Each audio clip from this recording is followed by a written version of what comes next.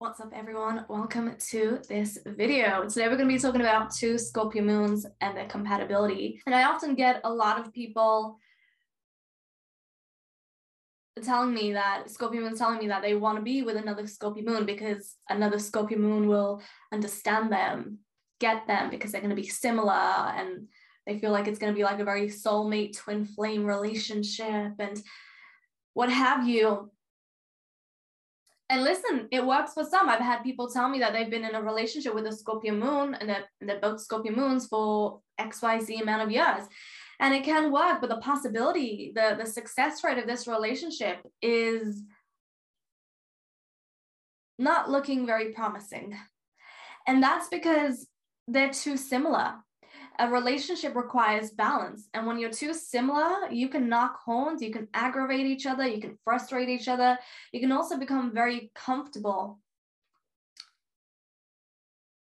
and not want something different or want something that is going to bring another side to you or open you up.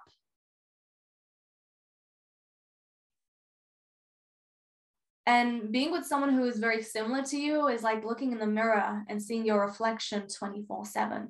And that can be triggering for a lot of people.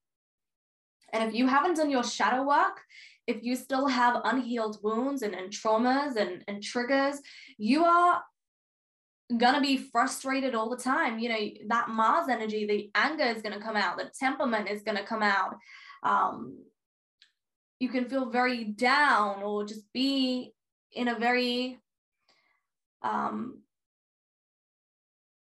just be in your own underworld when you're constantly looking at a mirror and seeing your self-reflection through a person, especially through your partner. And you know, every relationship is a mirror, and the interaction between two people in a relationship will speak on their traumas and their wounds and their healing. You know, when you're in a relationship and you haven't done your healing, or there are wounds and traumas that are in your subconscious or they're suppressed, they're going to come out. They're going to present themselves, and it's very easy to point fingers at people, right? And blame someone else for your reaction. But every relationship will tell you what you need to work on and what you need to love on. And with this compatibility, it can be very toxic. It can be very, very toxic because this energy is so serious in nature, felt so intensely. And of course, yes, the passion, you know, it can be there.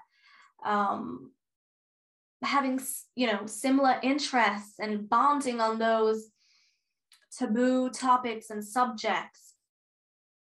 Yeah, that can work out, but where's the balance? Because you can get too caught up in that. And fixed water can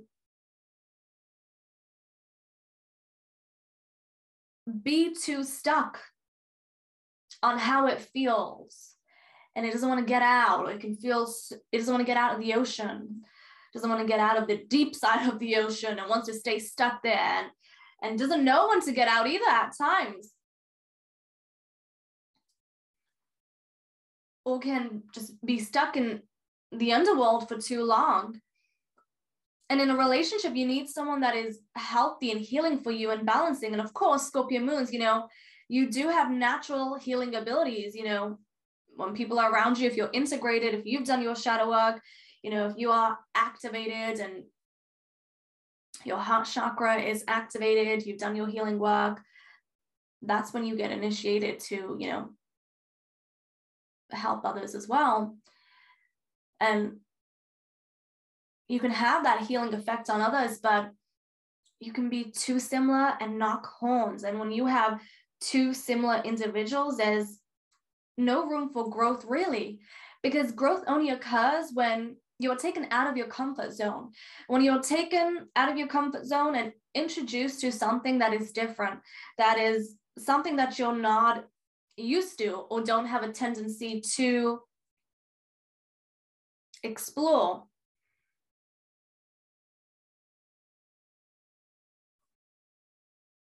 Or learn about. And the emotions here can often be very strong, and the inner world can often be tense and dark at times. And Scorpio moons need someone who's going to balance them and ground them, rather than being stuck on those emotions and in that inner world and having someone be stuck there with you as well. But I get the fascination with this. I absolutely get it. I get it. Because you're going to be, you're thinking about, oh, well, we're going to be so passionate about each other. We're going to instantly connect, and it's going to be this magnetism, and it's going to be this, that, the other. But look at your Mars, look at your Venus, look at your North Node. Where do you need to grow and evolve in this lifetime? There can be an immediate connection, an immediate magnetism. There can be passion, and you can get along because you have a similar emotional nature, very similar, the same. But everyone's going to have their own triggers. Everyone is going to still have an individual moon, Like I said, when you are looking at a mirror and seeing your own self-reflection, some people don't like what they see in return. They don't like the self-reflection that they see, and meaning they don't like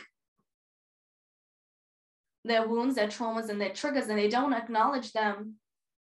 They want to blame them on someone else. And often it's the other person. They blame the other person for their own issues. You don't want to be in a relationship where there's constant gaslighting or narcissism, or a relationship that's abusive.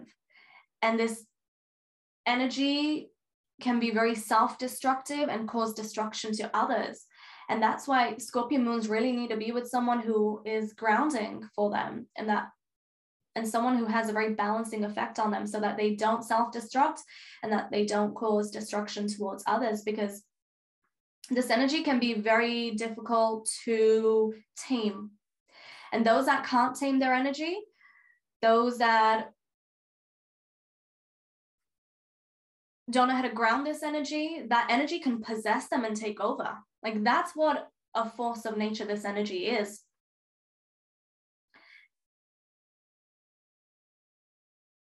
But if another Scorpio moon has a lot of like earth energy, or energies that complement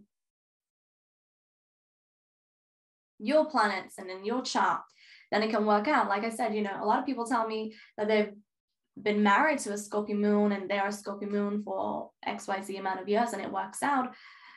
And of course, depends on all the other planets in the chart and the synastry, right?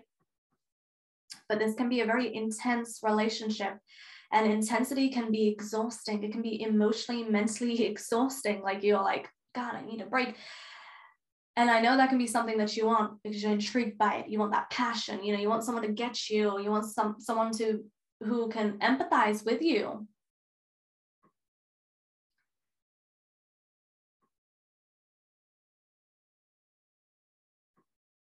But how long until that magnetism or passion fades out? And then you're looking for something else for that rush of energy. That's something to be mindful of. I know with Scorpio moons, you want to be intoxicated when it comes to feeling, when it comes to being in love and then feeling strong emotions for someone. You want to be intoxicated by the person.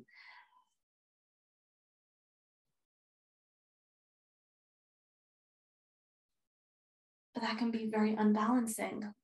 And I also have another video on this compatibility on my main channel, Ray Astrology. I'll leave the link down below, where I discuss 2 Scorpio moons together. So overall, yes, they can be very similar. They can be 2 very emotional beings. They can connect and bond over their interests, their inner world, their passion for philosophy and psychology, and what is beneath the surface and life after death. But overall, this energy can get very overwhelming, overbearing, and emotionally exhausting. It can be quite a lot. that there has to be two very grounded, integrated, mature individuals to have the same moon and get along. So Scorpio moon and Scorpio moons, you know, I was just exhausted talking about this. I was just exhausted talking about this because I'm feeling that energy in my body. So I would love to hear your thoughts. Leave me a comment down below, subscribe, like this video, and make sure you check out all the other compatibility videos, and I'll see you in another share. Lots of love.